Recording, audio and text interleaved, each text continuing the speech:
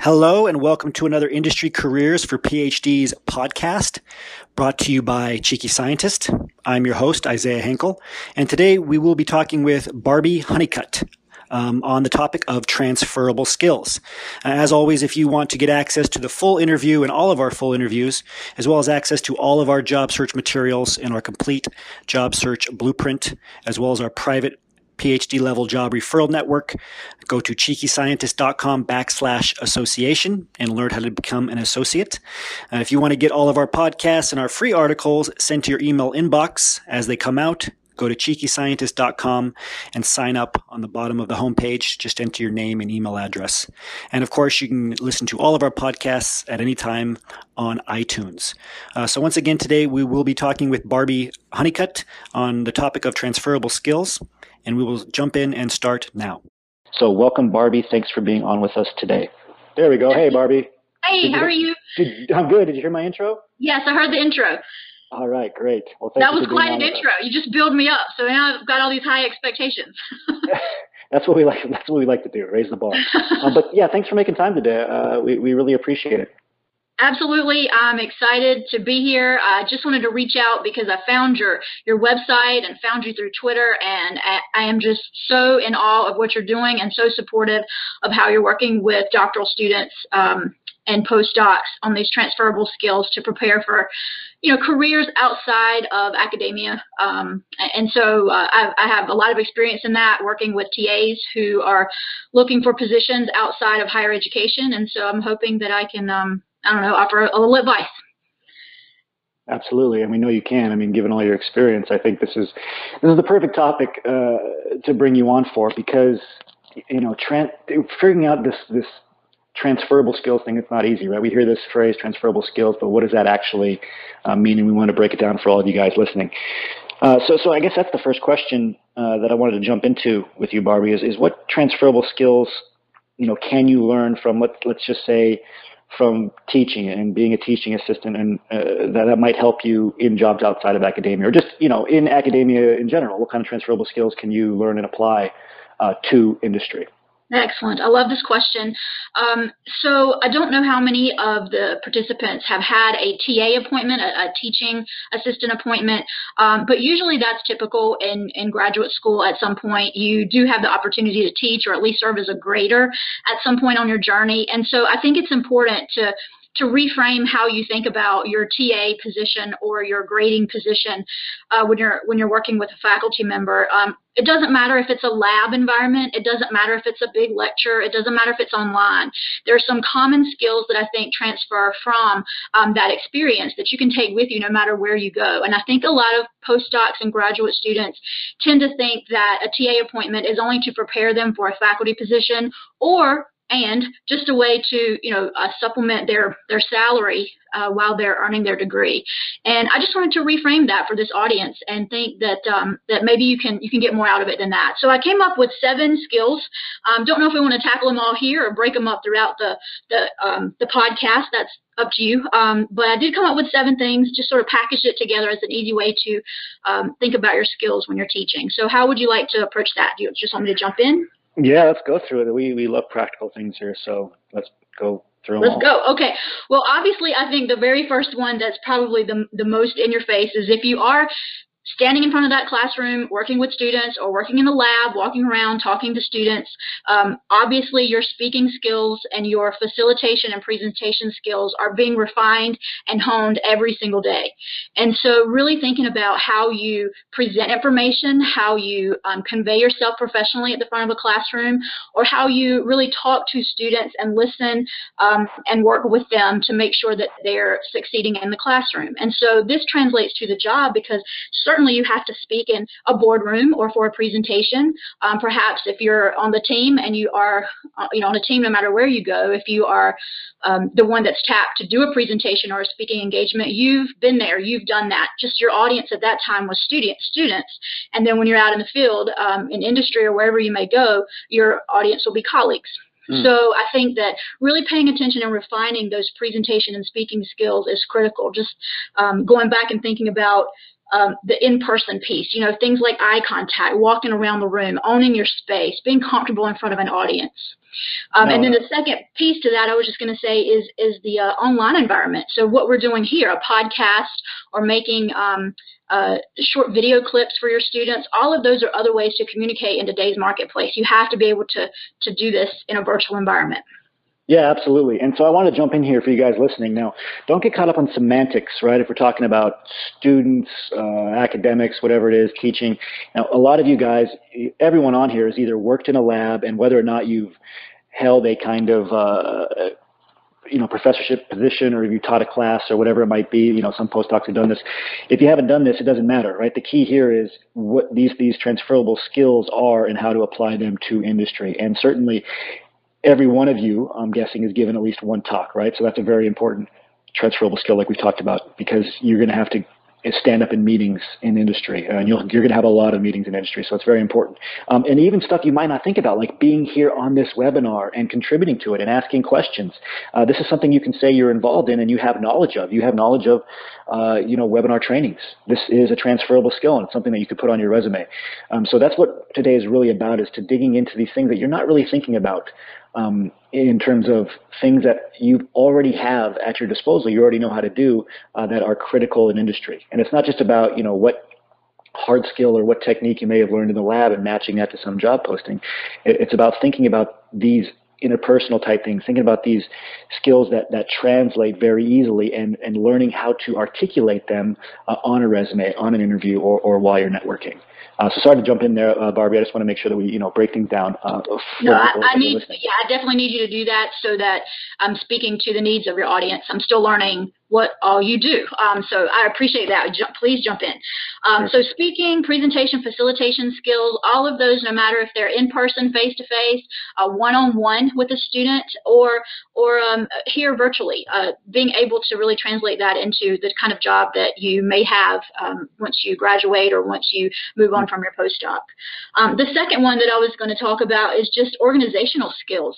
Not forgetting how organized you have to be a successful teacher or mentor or instructor in a lab environment. I mean, you have to do everything from know students' names, which is extremely important in business, industry, government, any post outside of the higher education. Knowing people's names is a skill that is something that you can carry with you in any place you go. But being organized, you think about, you have to give. A lot of you who might have taught before, you have to give feedback to students. Or colleagues even, is grades.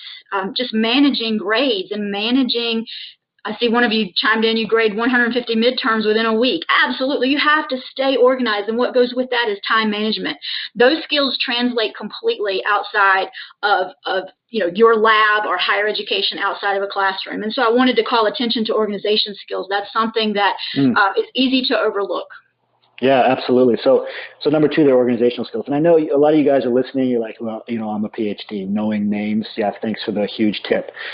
Guess what? That is a big tip, because it's these small things that really matter when getting an industry job. And one of the biggest reasons that PhDs don't get hired for jobs is because the hiring manager is like, okay, this is it's a PhD. They don't get it. They don't know how to work as a team. They don't really understand what's important for business.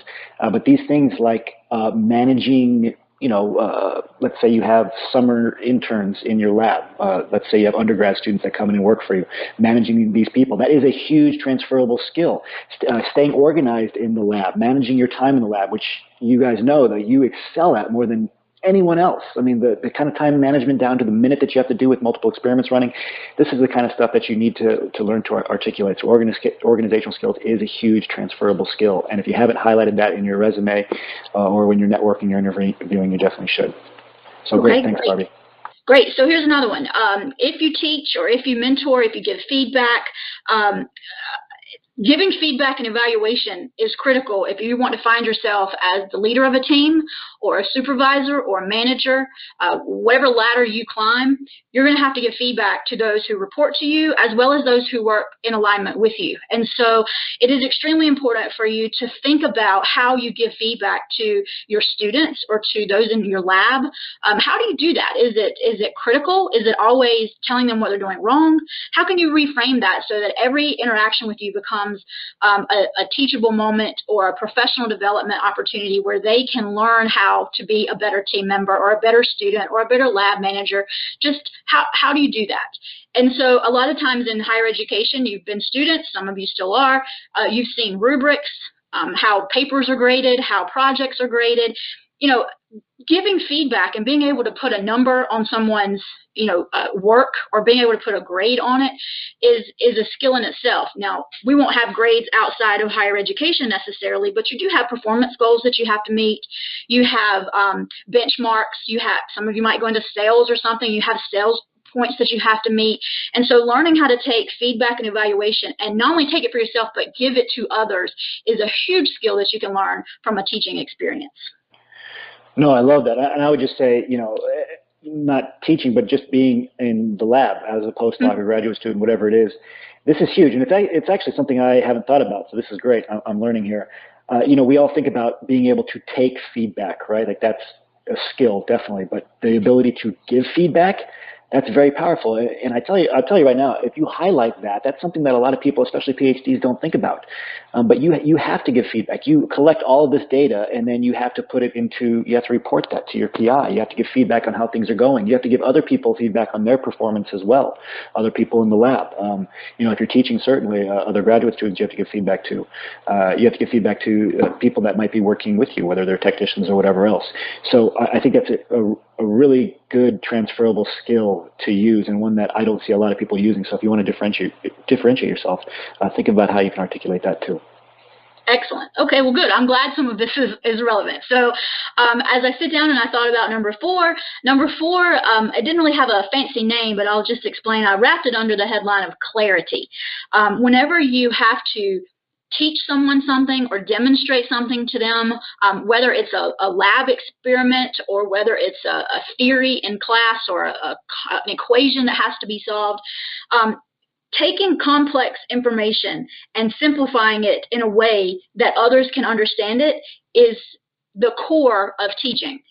But we can expand that out to any environment. Anytime you have to take something and show it to someone, demonstrate to someone, especially those of you who are in labs where you might be inventing something new, working on patents, taking that and breaking it down and making it so that someone else can understand it is just the fundamental essence of what we do. And I think we take that for granted in higher education. You're surrounded by PhDs.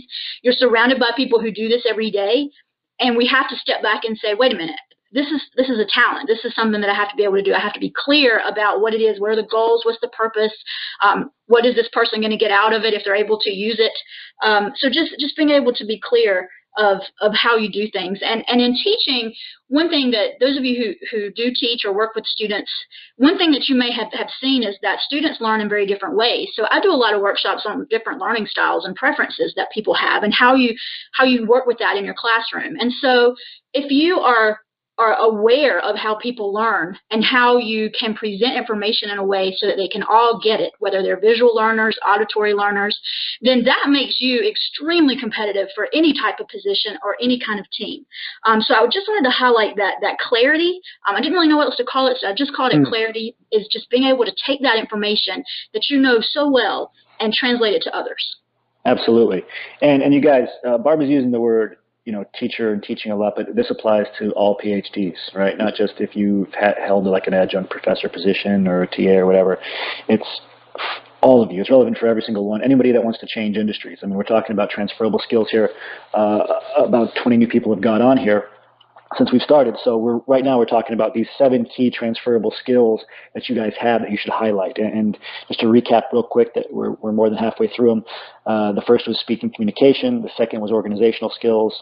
The third is giving and taking feedback. And then this fourth one is clarity, or really simplifying complex information. And you all know that this is what you do for a living, right? You get mountains of data and you have to sift through it for what's important. But putting that into the kind of language that people in business will understand is critical too. And if some of you have seen our live presentations where we talk about, three of the biggest things that employers look for during interviews. One of them is problem-solving skills, and more specifically, it's the ability to find problems, identify the right problem, and then find the right solution to the right problem. And this comes down to, again, looking at complex information, simplifying it. So you need to be able to communicate that on your resume. So yeah, great stuff here, Barbie. Thanks. Okay, excellent. I'm glad it's relevant. Okay, I'll jump into number 5. This might be more specific to those of you who are actually in the lab or teaching, working with students, but I called it classroom management, although I could translate that to something being, team management or people management. Just the idea that, when you are working in groups in the lab or working with groups in a classroom environment, any learning environment, there's always there's always all these details you have to manage. Everything from how you grade them and give feedback, all the way to how you manage conflict as the person who is in charge of that learning environment space. And so if you can think about a specific time when you managed conflict and resolved an issue, or as you said, problem solved something to help a team come to a solution, like I said, I call it classroom management because that's the world I live in, but I could translate that to team management, or maybe you have a better word. Yes. No, but taking that experience and being able, especially in an interview, and giving an example is so invaluable. I can't even tell you how many times in interviews and how many times I've coached students and postdocs to make sure you give some specific story or example to something that an interviewer is asking. And a lot of times that could come from this space right here, this classroom management, people management space. Absolutely. Okay, that was really exciting to me because we've talked about that before. And for those of you that went on the interview webinar that was a few weeks ago, or if you've listened to it in the webinar tab of your dashboard, on the association site, you know that highlighting how you handle conflicts is so important. So I love this idea of conflict resolution. And again, you guys really pay attention here because we hear the word transferable skills over and over again, but what does it actually mean? This is the most practical breakdown of transferable skills that you can apply that I've ever heard. And conflict resolution, this is the best one I've heard so far. I mean, how many of you have had to deal with conflict with your PI or somebody in the lab? Say yes in the chat box here real quick, at all, any type of conflict, right? I mean, everybody, look at yes. Right, it happens to everyone. And it's very easy to see that as kind of like a threat. Oh, I want to hide the fact that I wasn't getting along with my PI or my lab mates. But really, you can flip it and you can leverage it and use it as a strength instead. And you can highlight this, again, networking, interviews, resumes. What was the conflict you had? What was the story behind it? How did you resolve it? How did you bring people together? Okay, so start figuring out those examples and figuring out a way to tell it, because it's going to make you a much more viable candidate. So great example, Barbie. Thanks. Excellent. Great. Okay, let's go to number 6. Number 6, I've seen a few questions come in, and this might answer those questions. This one I housed under the name creativity.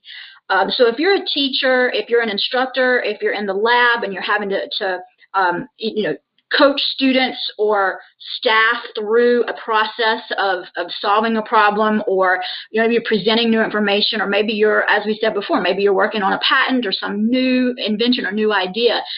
In any case, there's a lot of creativity in that space. And creativity is a skill that I don't even know if I call it a skill. I think it can be learned, but that might open up a whole nother can of worms. But I think just the idea of being creative and taking risks, and I don't mean negatively, I mean in a good way. Sometimes, for example, when I am teaching a class or I'm preparing to go do a workshop for faculty at a university, I always think of these new ways to present information or flip it in the case of what I do, which is how do I engage my audience? How do I make sure that I'm meeting their needs? And so I'm always thinking of new creative ideas, whether it might be a learning game, or whether it's a simulation, or whether it's role playing, or whether I can create some new process for them to make sure that they understand what we're trying to do. Just the idea of being creative and innovative is something that teachers naturally do. And don't discredit yourself and think you're not a teacher. Anytime that you're working one-on-one with a student or a colleague and you're the one who's conveying that information, you're teaching. And so think about how you're creative in the space you're in every day and how you can convey that in an interview. I love that. So creativity, and you said the word once too, Barbie. Innovative. So you guys, as PhDs, and this is something we talk about a lot. I mean, you are able to not just regurgitate information, but you are able to create new information. That is a very rare skill, and if you're not hitting that, over and over again with any interview, any networking event in your resume, you're really missing out. So all these results you're highlighting in your resume, it's got to really touch on the fact that you're innovating new stuff. You came up with a new methodology. This is a big deal. How many people in the world come up with anything new that they didn't just repackage? Very few people. So creativity, highlighting that's a critical transferable skill. And I like those examples, Barbie. Thanks. So I think Great, we have thank you. one more, right? As you think about creativity, I know a lot of you might be thinking about your online space. A lot of you may have a professional website, a CV that you put online. If you're not in those spaces, you might want to think about it to be a competitive candidate out there. Today, that's what the first things people do is Google you online. So how can you convey that creativity in the virtual space? How can you make that something tangible? Yes. Yeah, and for you guys that just readjusted your LinkedIn summaries and headlines, be thinking about that. How can did you put something in there that highlights the fact that you're innovative, that you make new stuff that nobody else does? Right? I mean, that's the difference between a PhD and a master's in general, right? The fact that you didn't just master a field, but you added to a field. So find ways to highlight that. Sorry to jump in, Barbie, but yeah. Excellent. No, that's good. I wanted to follow up on that because creativity is a hard one. I'm working with 2 campuses right now as an external consultant on how do we measure creativity in students. And so that's something that is hard. We're all wrestling with what that means. So convey what that means to you, and then, as you said, stick it on your LinkedIn space, create your website, make sure that you're celebrating and highlighting that, because that's something that is very unique, I think, to PhDs. We do it every day. We invent, we think, we ask questions, we solve problems, and so that natural methodology that we go in our heads and do to produce a journal article or whatever is something that we've learned over time, but a lot of people haven't. So just be thinking about that creative space. So let me jump into the last one. The last one is probably my favorite, and it's probably the hardest. And I called it being reflective in action. If you're a teacher or a presenter, anytime, even in the lab where you're working with a group of students or colleagues and they have questions, you constantly have to be on your feet and ready to go. So you have to be able to think on your feet. You have to be reflective in that moment. Recall when someone asked a question, oh yeah, once upon a time I saw this in an article, or I recall that I just studied this last summer when I went on that internship. How does that relate to this question this person just asked me? So being able to think on your feet is something that a lot of people don't learn until it's too late. And that's something that is naturally integrated into a PhD experience or a postdoc experience. So like I said, I call it reflective in action. You're constantly asking, is what I'm doing working? Is it not working? Why isn't it working? How can I change it? Going back to those problem-solving skills. And the piece that relates to this probably the most, which I think is something people don't do really well anymore, is listen.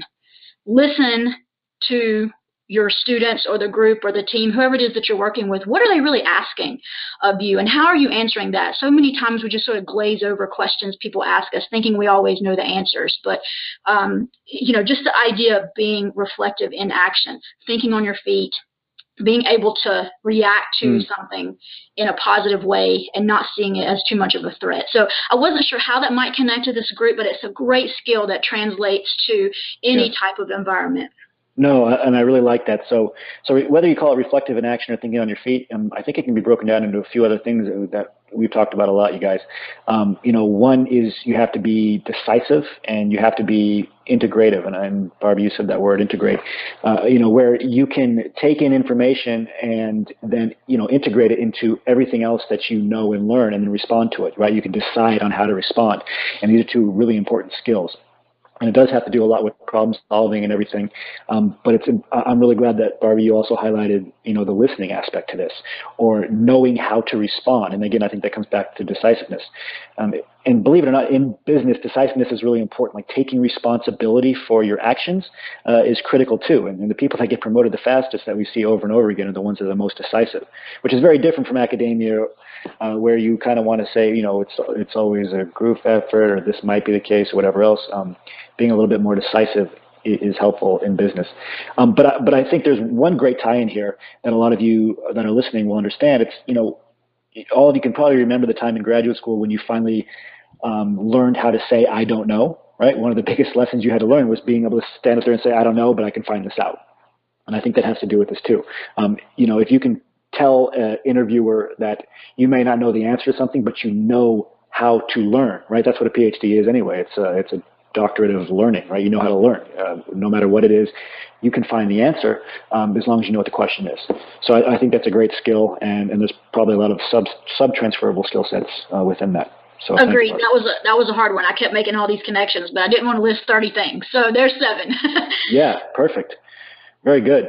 So yeah, just to kind of recap for you guys, because I think that's, some of the most critical information that, I've ever heard on transferable skills, especially in terms of breaking it down and making it very practical and thinking of some of the things that you can list on your resumes and that you can say when you're networking.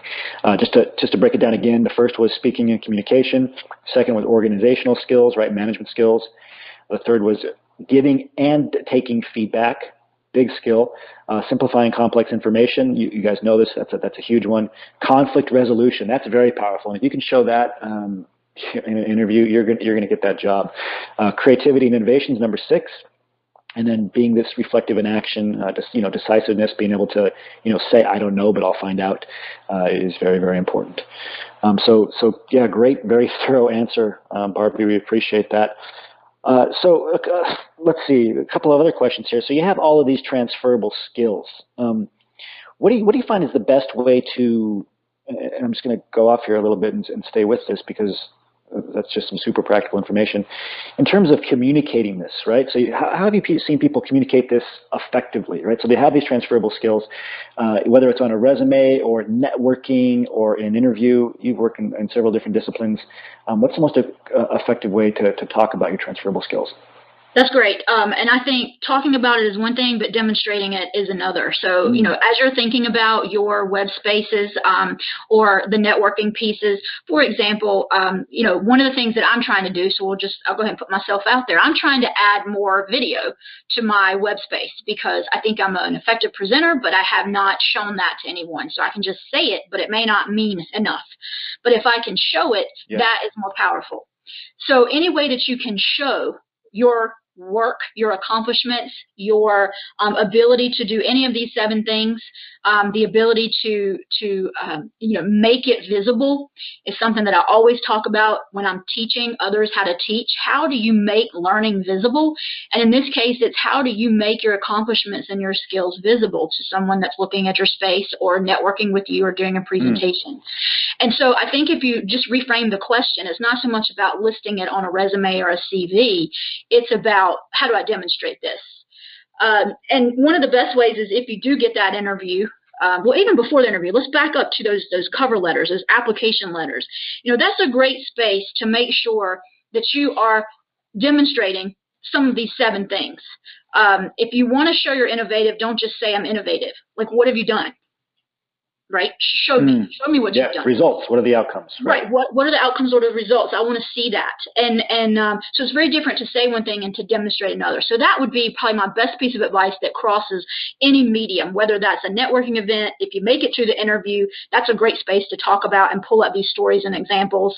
Videos on websites, even just a welcome, this is who I am kind of video if you want to create a personal space for yourself, a personal and professional space.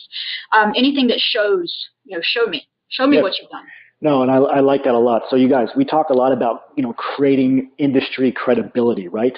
And the only way to do that is by demonstrating, not by saying. It's one thing to tell somebody at a networking event or on your resume, I have good communication skills. And they go to your LinkedIn profile and they can't even get through your summary because it's written so poorly. This is where showing really matters, and this is why spending that time on your LinkedIn profile, or for those of you that have gone on to create a small professional website with your resume listed on it, this is so important because it says, oh, okay, you actually do know some of these more cutting-edge, innovative ways to communicate. You are a good communicator, and again, just even on your cover letters, your resumes themselves, like display these skills. I really like that, Barbie. Okay. Thank you for joining us for another Industry Careers for PhDs podcast. If you're interested in attending one of these interviews live, Or if you're interested in getting access to the full interview, including all of the background materials and show notes, go to cheekyscientist.com/association and learn how to become an associate. You can get on the wait list for the next association enrollment period there and learn full details about the program.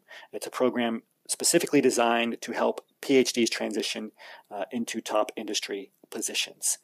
If you would like to receive more of these interview highlights via our podcast sent directly to your email, go to cheekyscientist.com and email subscribe under where it says Start Here.